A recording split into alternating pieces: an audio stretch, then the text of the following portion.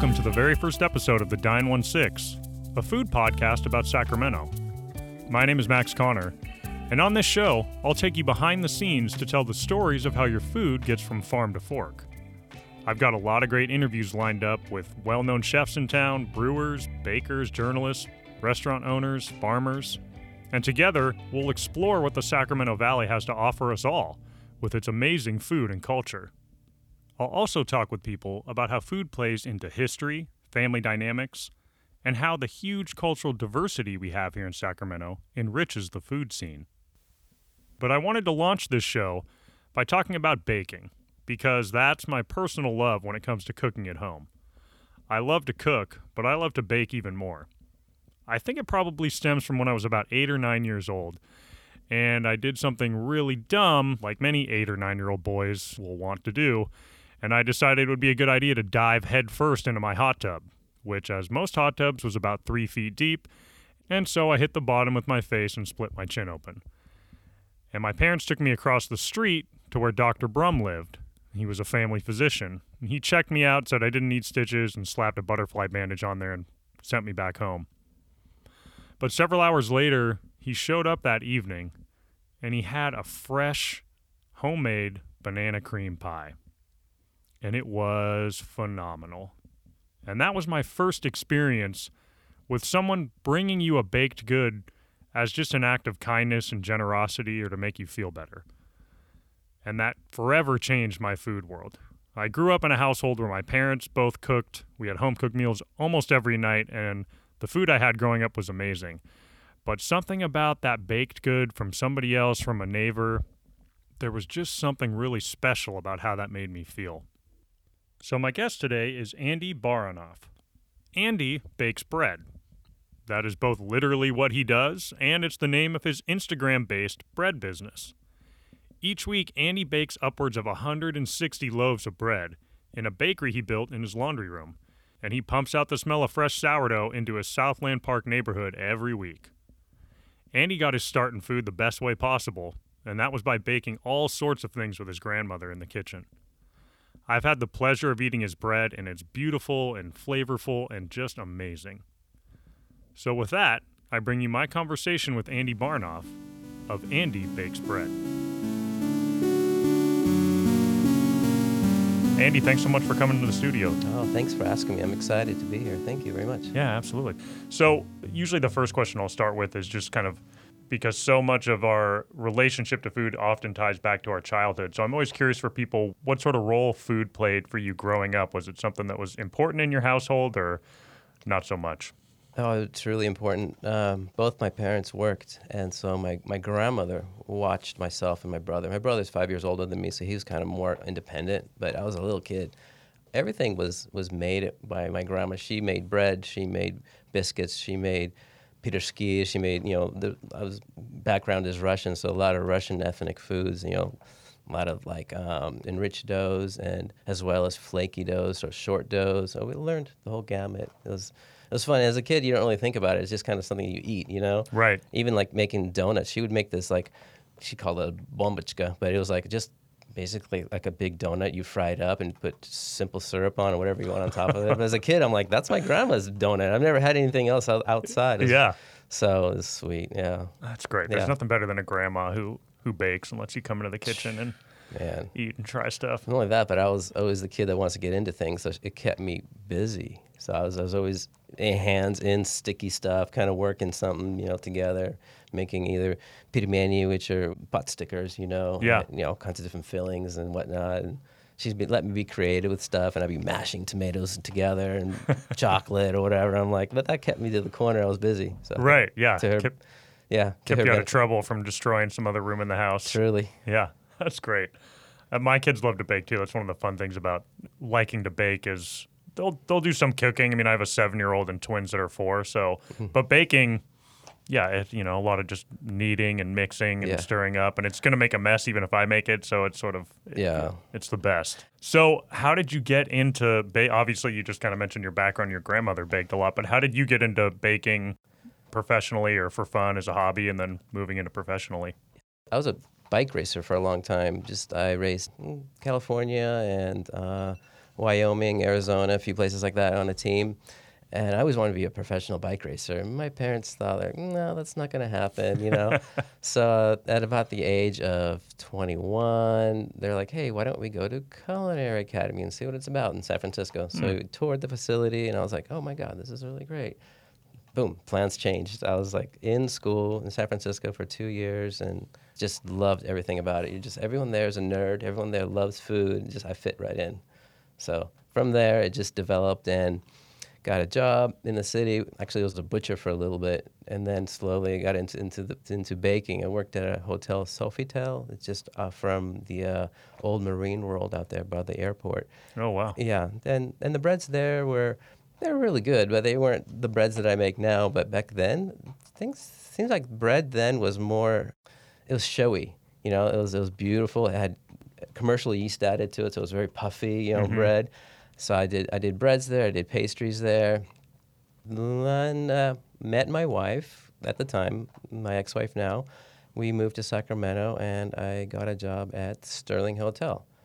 Back in the 90s, it was a pretty ritzy place, and so I was the pastry chef there. I did all the wedding cakes and banquet desserts for 15 years. It was a long time. Yeah. And then after that, I went to Nugget Market. Okay. Yeah, so I started off working in the shop in one of the stores, and then eventually I became the person who oversaw all of the production, all the bread making, all the recipes and recipe development. So quickly escalated to that, and I got to go visit Central Milling a few times in Petaluma with classes there, and just slowly started getting more integrated in the sourdough scene and started following people on Instagram and started making things at home a little bit, but really didn't get into it too much because work took so much out of me. I just couldn't do more bread at home. Right. Nugget eventually went one way and I went the other way, and I was at home without a job, and my wife's like, why don't you start making bread? And I was like, okay. So I started to. She's a stylist and works at a salon with tons of people, and she's like, just bring it into work. So I started selling 15 loaves, 12 loaves of bread or so a week. And I was like, oh, that's a good idea. And then their friends heard about it. It's just kind of sort of built from there. And just word of mouth. I never had a website. And she's like, build up your Instagram. And we started doing that. And I started doing pop-ups at that point. And pop-ups are great, but you have to pick the places well in advance that you want to be at. So Allie from Propagate's a great place. She was a pop-up herself at one time, and she has now a great shop, and she welcomes people there. And the people that go there, they're just so open to taste and try and sample, and word spread like crazy from that spot. And at that point, I was baking 30 loaves pretty consistently, once or twice a week, and it was just too much for me to make in that little oven that I have at home. So I built a little bakery in my laundry room, took the machines, put them in the garage, and I put a Bose table down. I put a sink in there. I put shelving in there. At that point, we started thinking about how legal is this, and I looked into cottage bakery, which is a thing. So it's you call the city up, and they have a permit that you can get. They actually come out to your place. They inspect everything. They check to make sure everything is safe and sound and happy, and you have to take a few tests along the way, and it's really simple. After that, it just started growing. Like I said, I started this business just before the pandemic, and once the pandemic hit, I became the bread guy. Right, yeah. And I started only delivering bread, and people loved it because it was handled through Instagram. They would place an order through Instagram, just messaging me what they want. In fact, it's still the same now. I don't have a website. It's all just word of mouth and what they see on Instagram. Yeah. And I just write it down on a piece of paper. Eventually, there's 2 pages of orders. But it was wonderful. And I have this 1965 Bahama Blue Beetle that I drive around, and you can hear it down the street. And there are people like, oh, he's coming with bread. Here comes the bread guy. Yeah. And I typically get everything out by between 9 and 10:30, 11 o'clock. So it's kind of in the morning. That's kind of nice to get warm bread, because that car is so hot in the summertime. I have all the windows open and the baskets of bread all through the back seat, through the front. I took a video once, and it was like bread on bread on bread. Oh, that's awesome. Yeah, it is. Luckily, though, since then, the pandemic's gotten a lot better. People are open to visiting and coming out, and So I've set up tables out in front of my house under my porch. There's 3 tables, and I usually just lay all my orders out, and I neatly staple all the names to the orders. But yeah, it's all organized, and people just come right up. And sometimes I get a little nervous because I'm like, I hope they have the bread there, because they're looking and they're looking and they're standing, they're walking back to the other table, and all of a sudden I hear this grab, and they walk away. Yeah. I'm like, yes, it's satisfying. So take me back a little bit. You went to culinary school. So, you talked about your grandmother. Were you into food and cooking at home before that at all? Or was culinary school just like, oh, yeah, I kind of like food. I like to cook. And then when you got there, you just immediately realized this is where I need to be? I like to cook because I was a bike racer for about 5 years. I raced on a competitive team on this side of the United States primarily. I was racing with the pros, not the Tour de France pros, but just the hometown pros. Mm-hmm. And so we'd be on the road for a week or two to go into different stage races, and we wouldn't stop off and buy anything. We would just make our own food. We had a camping stove. Okay. So you had to eat. So you kind of learn how to make a few things. Yeah. Burritos at first, and eventually you got a little more creative. Got some oil, some deep frying chicken going on at another time, and that's how I learned. But what I learned from my grandma early on helped just the basics. Figuring out when something was done. It was a good start. Yeah. How long did you work at Nugget Market? Oh, it was almost 15 years. Wow. So you got, between the Sterling Hotel as the pastry chef and Nugget, you've got 30 years or so under your belt of baking. It's the only job I've ever had was just food. Yeah. Aside from just racing bikes, but that wasn't really a job. That was a dream. But right. Yeah, sure. Yeah, for sure. Food has always been something I've always done and enjoyed. That's great. What's the appeal to you now? I mean, after 15 years at the hotel and having to make elaborate wedding cakes and a bunch of pastries in the morning, what's the appeal to you? If there is more of appeal of just sort of, for anyone who hasn't, we'll link in the show notes to your Instagram and people can check out your bread. It's beautiful and it's delicious, but bread is certainly, there's something Thank you. more humble, but in some ways also like more complicated about a loaf of sourdough than a 3-tiered wedding cake. So what's the appeal to you now? Sure, you nailed it right there because it's simple ingredients. Flour, water, salt. Right there, that is your starter is just that, flour and water. And you build on that, and you can start building on flavors, or you can just keep it that same way.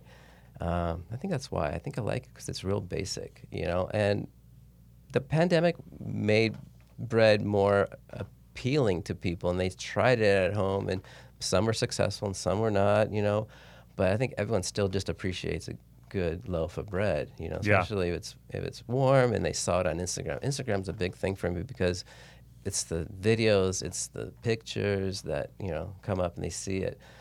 I think the reason why I chose bread was because that it's just so basic. Yeah. Yeah. I mean, the cultures that you can cultivate from just white flour versus whole wheat flour versus rye flour, everything's a little different, different smell, different look to the starter, how it bubbles up, how quickly it bubbles up, at what temperatures it bubbles up. So you can get even nerdier than that. You can actually check the pH on it to see where it's at. So yeah, let's talk a little bit more about that. I think even people who cook a lot at home a lot of times get intimidated at the idea of baking or hear a lot baking as a science. And I think certainly it is, right? You kind of have to have the right weights and measures. But from the bit of bread baking I've done, there's also just kind of a feel and experimentation to it. I mean, you can follow the same exact recipe, and like you said, you start getting into temperatures and the temperature of your house and where you let it rise and all these different things. Mm-hmm.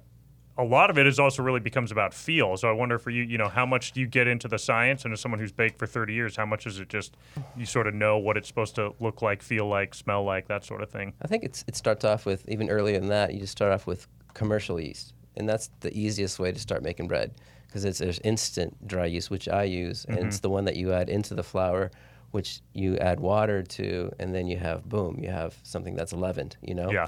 And I do use that for my focaccias. My focaccias aren't naturally leavened. I find that focaccia that I like to make is with yeast just because it's just softer. It's just a softer crumb, and I like it a little bit better. All my sourdoughs are naturally leavened, and I've practiced making some focaccias that were with sourdough, but I'm just not really happy with the outcome of it yet. Yeah. So sticking with that. So I think getting back to the question is, I think making something with instant yeast, and it's the same look, it's the same bubbles, it's the same leavening. You see that, and you can see the same thing with natural starters, except that there's a definite time difference. I mean, Right. You can make bread with instant yeast within maybe 2-3 hours. While something with sourdoughs, you have to build a starter, levain, whatever you like to call it. That could take a whole day, 48 hours, 2 days, and then you start fermenting it in tubs. That's a whole day in itself, and then it sits in the refrigerator, retarding overnight until you bake it. It's another day. So 3 days versus 3 hours, right? Virtually.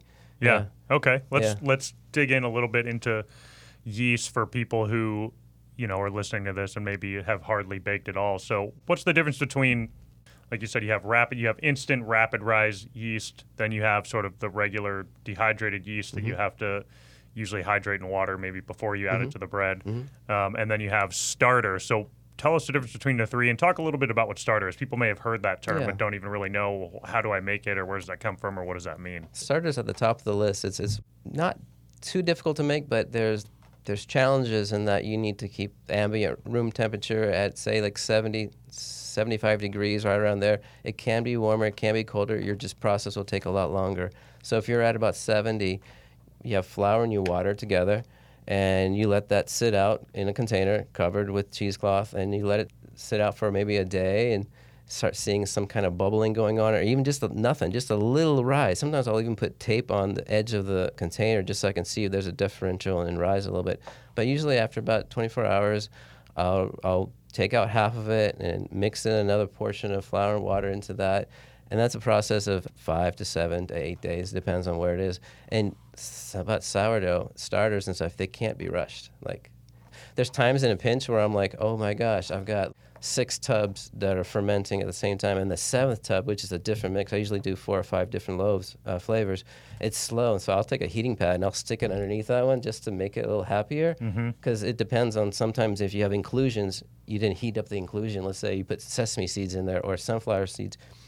One little side note, everything in my baking, it's baker's math. Everything is percentages. Okay. So flour is considered 100%. So if I say I add 80% water, that's 80% of the flour. So 10 pounds of flour, 8 pounds of water. So sunflower seeds could be 40%. So that's 4 pounds of sunflower seeds. And if they're not at temperature with everything else, I want everything to be at about 70, 80 temperature. And when I first start, it's going to bring the temperature down. It's going to slow down fermentation. So with me, I want to try to get 6 to 7 different tubs to be at the same line. So I want everything to be kind of in the same step. Even though I'm using different flours, I'm using different ingredients, I time everything when I mix everything just so that everything is in step, So starters are tricky for that reason. It depends on what kind of flour you use. It depends on the time of the season that you want to make this starter. That being said, once you do have your starter made, it's bubbled, it's delicious, it's beautiful, you can put that in a Tupperware and put that in your freezer, and you can freeze it for a month. Take it out, let it thaw, and then bring it back to life slowly, the same way that you did when you were making it. So you'll take a sample of that, mix it in with some water, some flour, and let it sit out.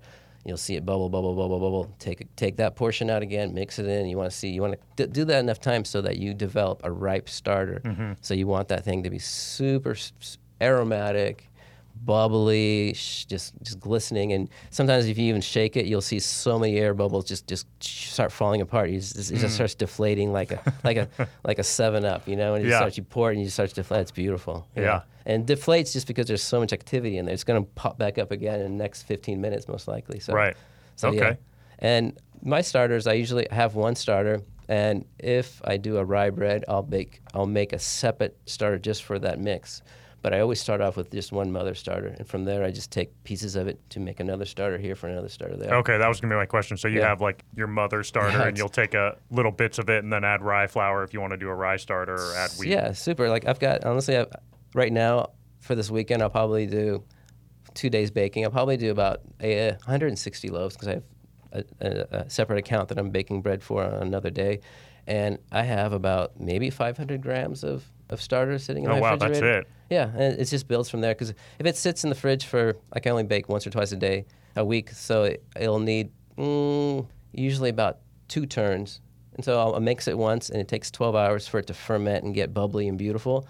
And then I'll take a portion of that, and I'll let it ferment for another 12 hours. It's going to get even more fragrant, even more big. Yeah. And if I notice that it's still not happy enough, I'll cut it one more time and do a third one. I've seen mistakes made by other bakers where they're just on a timeline and they have to have it done by a certain time. Sure. And if it's flat or it's just listless, it doesn't look very good. The crumb is just really tight and not well expanded. A lot of times they're just rushed. Yeah. So that's the only thing you have to understand. Making bread, it's like the wonderful thing about working at home is that I can make this bread, I can mix it, and during the bulk fermentation, I'll go for a bike ride. Right. Yeah, or go shopping, or I'll leave the house to do something, and I come back, and then dun. I usually pull and stretch. That's a step during the bulk fermentation, is pull and stretch the dough just to create more gluten and see where you're at as well, so you can feel it. Always touch it, where you're at, how resilient it is, how thick it is, how much bubbles it has in it. It's really easy. That's what's nice about working at home. That's great. So lucky about that. Absolutely. So how does that work a little bit with sourdough? Because I know kind of classic sourdoughs, like you said, there's some pull and stretch, but compared to, if you're going to make a 3-hour loaf of just an Italian loaf or even French bread, right?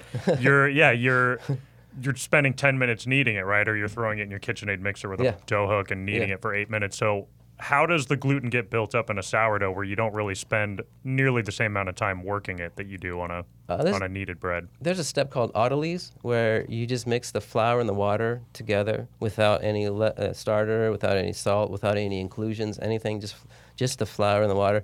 And that sits a minimum of an hour, hour and a half. It depends. I mean, if I'm in a hurry, I can expedite that and make it just half an hour, and that's fine. Mm-hmm. But I find the longer it sits, it's actually creating gluten.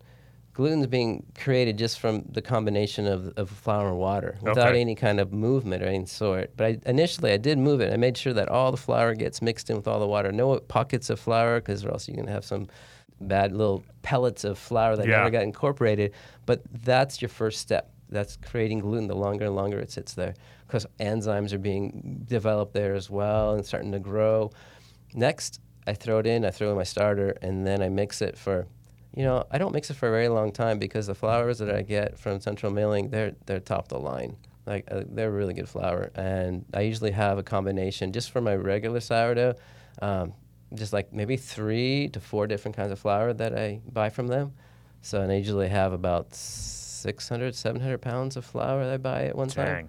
And I usually have a wet starter. It's 100% water to 100% flour. Yeah. And so it's super wet. And, of course, the dough is also moist at this point, too. I mix in the levain or the starter into the dough, and salt goes into it. I might mix it for about maybe 4 minutes. And I'm not looking for a window or anything. How people say, look, window pane test. Yeah. No, man, I just till it's incorporated, and then I stick it in the tubs, and it sits for about 3 or 4 hours. Every 45 minutes, I do a stretch and pull where I actually take one side of the tub, I start on one side, and I lift it up maybe 3 or 4 feet and stretch it and then bring it down on itself, scoop it up again, and all the way up, all the way until I get to the other side of the tub. So the whole thing has gone through a nice stretch and pull. By that point, it's turned into a ball, from a puddle to a ball, just from that one step. And then I cover it up and let it sit for another 45 minutes. I might do another one if the dough has relaxed to a puddle again. I might stretch and fold it again. But if it's starting to lift up in the center and the edges are nice and tucked in, there's just enough strength in there. I'm just going to let it ferment until it's ready. Okay, cool.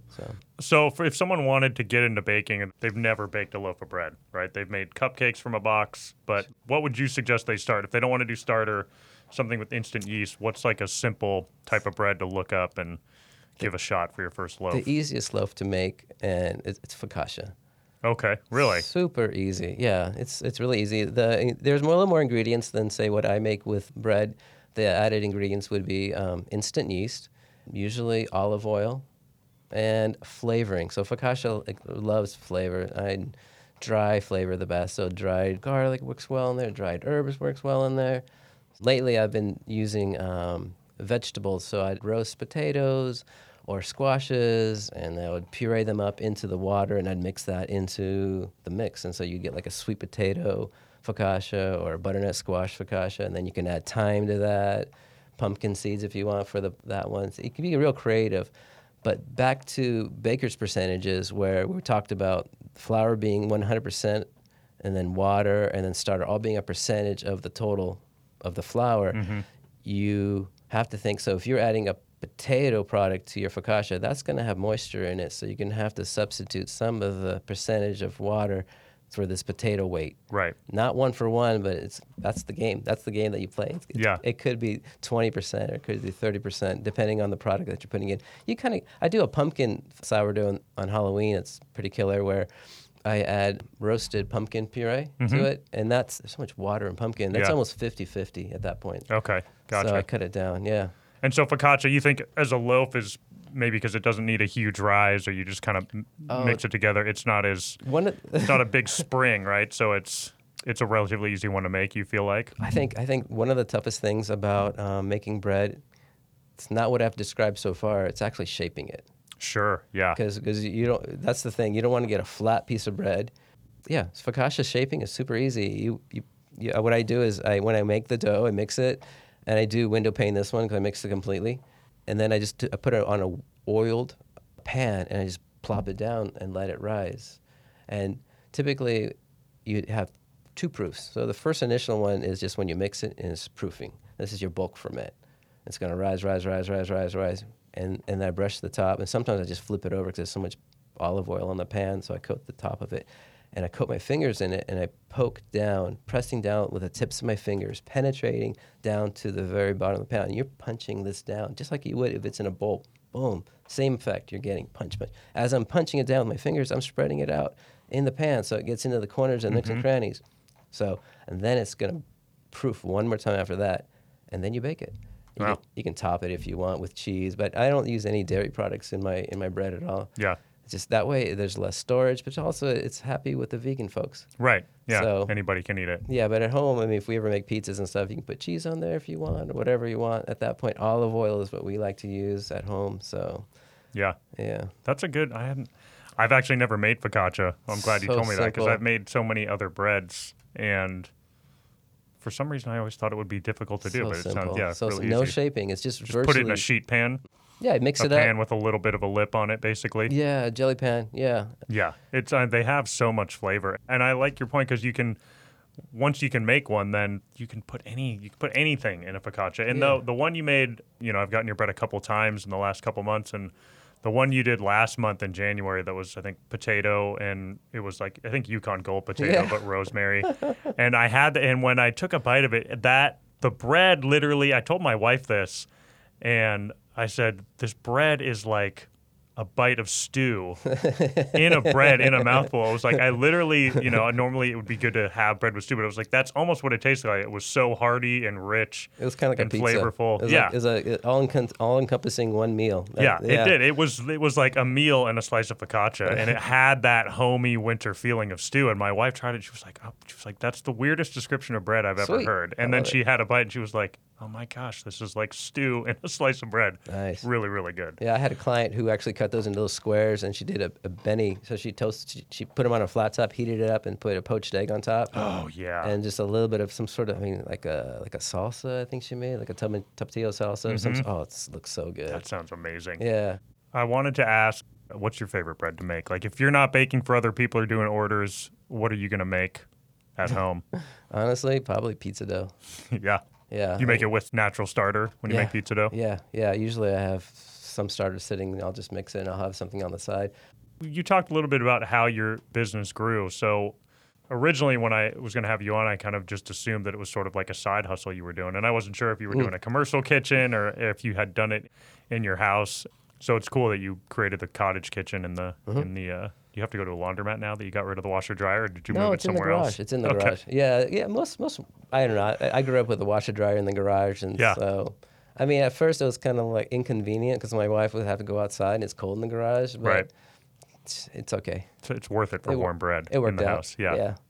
Does that room fill up the entire house once a week with just the smell of fresh baked bread? It does, except that what's nice about the room that I have. I also have a nice vent above my oven. Mm-hmm. So if I turn the vent on and I have a window and I have a door, if I have everything open and I'm venting it, it stays cool. And most of the air, the smells go outside into the neighborhood. Okay. Can you smell it when you're walking down the street? You go for a walk? People have told me they can smell it. Yeah. So I can't smell it because I'm in it. You're in it so much, right? Yeah. I mentioned, it takes like almost 12 hours to bake all this bread. So, I mean, I'm like, I can't smell anything. Yeah. So how long ago did it grow to that point? You sort of mentioned you did the pop-up, then you started selling online through Instagram, and you do 30 or 40, and now you're up to, you mentioned you just got a wholesale account with a new coffee shop that's opening. Yeah. Or just opened, Drip Coffee. So you're up to about 160 loaves a week. So talk a little bit about that weekly process of baking 160 loaves of bread in your home bakery. Well, it starts with advertising, hustling. So Monday I usually put out the word that, hey, I'm taking orders. I'm actually taking orders all the time, and people are putting in stuff, but sometimes people wait for that start, like I'm going to start that day. Well, they look for someone to tell them. So the hustle is starts. I post a picture. I usually do a TikTok video or something that just looks eye-catching that might catch your attention. I start collecting Monday, Tuesday. By Wednesday evening, I have as many orders as I can. That's the cutoff point because that's when I start formulating all my recipes and start building my starters, because the starters do take almost 24 hours, sometimes more to build. And that's where a lot of times people don't understand the process, where they're like 3 days, but it is simply 3 days to make this bread. Yeah. So 3 days of hustle. That Wednesday I start building the starters and start coming up with the different ingredients. So if I do sprouted grain, I have to start sprouting the grain actually on Tuesday, predicting how much I'm going to sell of those. Sometimes I do toasted flour, so I start toasting the different flours or grains that I want to use in my mixes. Roasting the vegetables for the different ingredients that I want to put in. Caramelizing onions. Man, I did a focaccia once, and I had to caramelize 20 pounds of onions. Oh, man. It was crazy, but that's for the whole month. So once all that's figured out, the Thursday is when I actually start mixing everything and I start producing the doughs. That takes about 8-9 hours to actually mix everything. And then once everything's into little proofing baskets, I have these baskets that I put every loaf into. I have nearly 100, 110 of those. I put those into the refrigerator that's in my garage. It's a double-door refrigerator that holds all these breads. And I bring the temperature down usually till about 35, 38, because if it's above that, 40, 42, it's going to keep growing. But if you put in 40 or 110 loaves, whatever, a bread into a refrigerator, that temperature rises so quickly. So I had to get this refrigerator that has these 2 blast chillers, like the temperature drops down quickly. Oh, right, So yeah. that's a problem too with sourdough. Is like if you can't control the temperature, it's going to grow, and you have to bake it within a couple hours versus 12 hours. The benefit of 12 hours fermentation is the flavor that develops slowly. So yeah. All right, so you've gotten it fermented in the fridge. It's gone 12 hours, and then you've got to bake 140, 160 loaves. Yeah, so I usually do about 110 loaves of sourdough, and then the rest are focaccias and pans. And so I usually do about, depending on the orders, 30 or something of those. So it could be more or less. But pans are so easy to bake because I mix focaccia literally that night while sourdough is baking. So yeah, everything bakes. I can bake 12 loaves of bread within about, it's 45 minutes. Those go out, and then I have to reheat the oven back up again. The oven bakes at about 500 degrees. Okay. So, but it's such a small oven, and it's a hearth stone. So I've got about 2 inches of stone on the bottom. Oh, wow. For the oven spring, for the heat. So once I load that oven up, I have to bring the temperature to 500 degrees, and then I drop it back down to about 200 or so. Oh, really? Yeah, because with breads, if you bake them at high heat the whole time, you're going to start coloring the outside. Now, if you color the outside, that's great. But if you do it prematurely, you're not going to let that bread expand. And that steam in the oven enables the soft dough to expand. But if you create a crust through heat, it's going to be like this. It's not going to want to expand. Got it. And it might even pop one side and look ugly. The score you put in the bread is just that, so that it opens up, and that's where all the pressures leave the bread. I've shaped it correctly. That's the problem about shaping bread. You want to shape it into a loaf, and you want to shape it tight and seal the bottom, not too tight that you pop the bubbles inside that you've created through bulk fermentation, but you want to do enough that when the next day you bake it, it opens up. Yeah. Up and not too much out. Got it. So yeah, it's fun. I dig it. But yeah, it takes about 12 hours of baking, and then I package everything in bags and labels, and I put them out on the front, and then I have subscription clients that buy bread monthly. It's just one flat rate. They get 4 breads or 8 breads, depending on how many they want. I deliver to those people. Okay, cool. Yeah. In the old Volkswagen. Yeah. It's actually in the shop now. It's getting a bigger motor, and it's a shop Combi House that's near me. They're putting in this 2-liter monster in it. Oh, nice. Yeah, and lowering the front end a little bit. Well, I grew up with Volkswagen since I was like 17, so I've Yeah. always had my cars, and so I'm building a little sleeper. That's so fun. It's going to be a little faster to deliver these things. So it's like became a pretty, good sized home business pretty fast. What was the decision like to decide, okay, if I'm going to do this, I've got to clear out the laundry room. I've got, the amount of equipment you had to put into your house and permits is, no small investment to decide, hey, I'm going to sell bread on Instagram. Have you made back that investment yet, or is it getting close? How's that aspect of it as a business going? That's interesting. I never thought about that. You know how it's kind of like a hobby of yours where you don't really count the pennies because you're just like, oh shit, do I really want to know? That's kind of where I'm at. But yeah, it was really hard to find the oven. It was hard to find the proofing baskets because everybody wanted to bake during this time. Right. The oven, when I ordered it, was back ordered for 6 months, and now it's back ordered for almost a year. And the proofing baskets that were $12 a piece now are almost $25, $27 a piece. There's just everybody's baking bread right now. So, yeah, I don't know. I don't want to talk about the money part of it. Sure, yeah. My wife would be like, yeah, what's going on with that? No, she's so supportive. So what time do you get up to bake for 12 hours? Do you bake? You bake like through the night essentially on Friday? Yeah, I usually don't sleep. So, Friday night, I have dinner with everybody and watch TV, whatnot, until about 9. I try to sleep for a couple hours, and then I start baking at 11. Oh, wow. So 11 till the morning. 11 till about 10. Dang. Yeah, depends. I mean, it's I can't say no to orders. It's like it's just money. And then it's my passion too. It's like they're like usually literally I get like 20% new clients, and they're like so amped on it, and they're so nice. They're like, oh, I just heard about you and this and that. I'm like, sweet, can't wait for you to try my bread. Yeah. It's really good. I mean, you count me in as like I said, I've ordered a couple times the last 2 months, and it's really, really amazing. So I like to ask the same 4 food-related rapid-fire questions at the end of every interview. So we'll run through those. What's your favorite cheap guilty pleasure when it comes to food? What's the thing you're almost embarrassed to tell people you enjoy eating? I don't know if it's embarrassing, but I really like fried chicken. Oh, yeah. Like South's fried chicken's amazing. Bach, their fried chicken sandwich is so good. Yeah. And that's something I wouldn't make fried chicken at home. Yeah. It's too messy. It is really messy. But it's so good when you have it. It is. And it's, I've made some good fried chicken, but it's, for the amount of cleanup versus how good Petey's Bucket is at South is it's not comparable. Mm-hmm. So and you can't eat it all the time. It's something right. Sparingly, but it's so good. Worth it.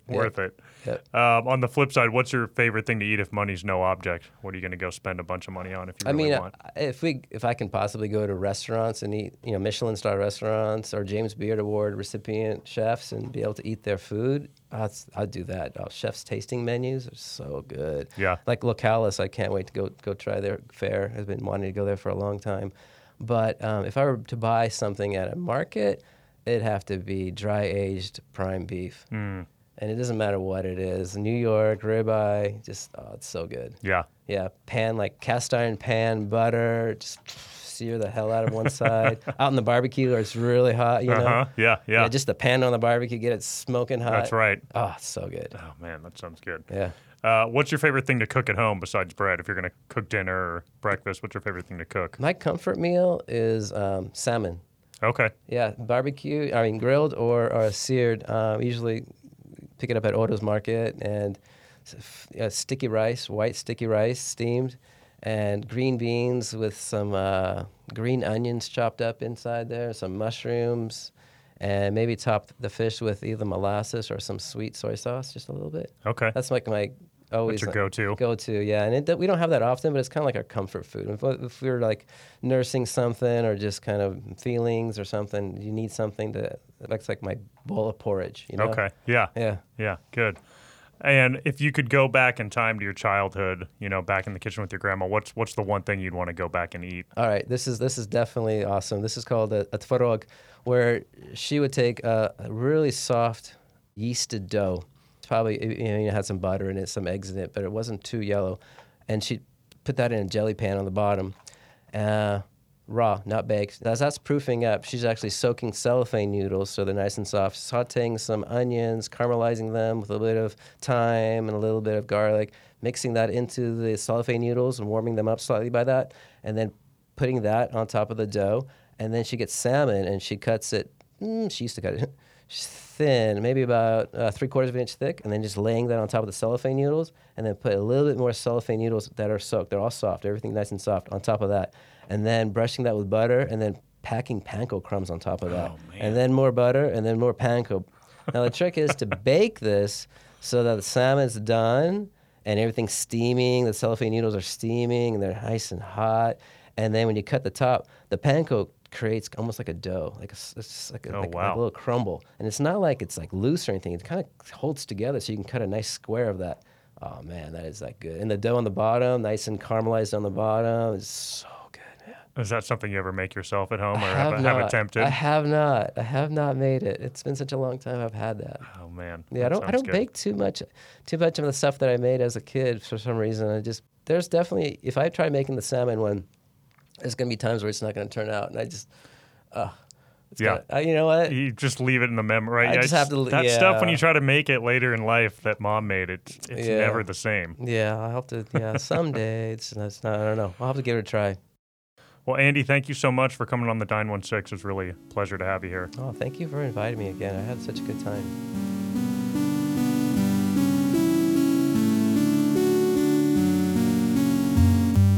Thanks for listening to the very first episode of the Dine 16. If you like the show, please like or subscribe wherever you're listening.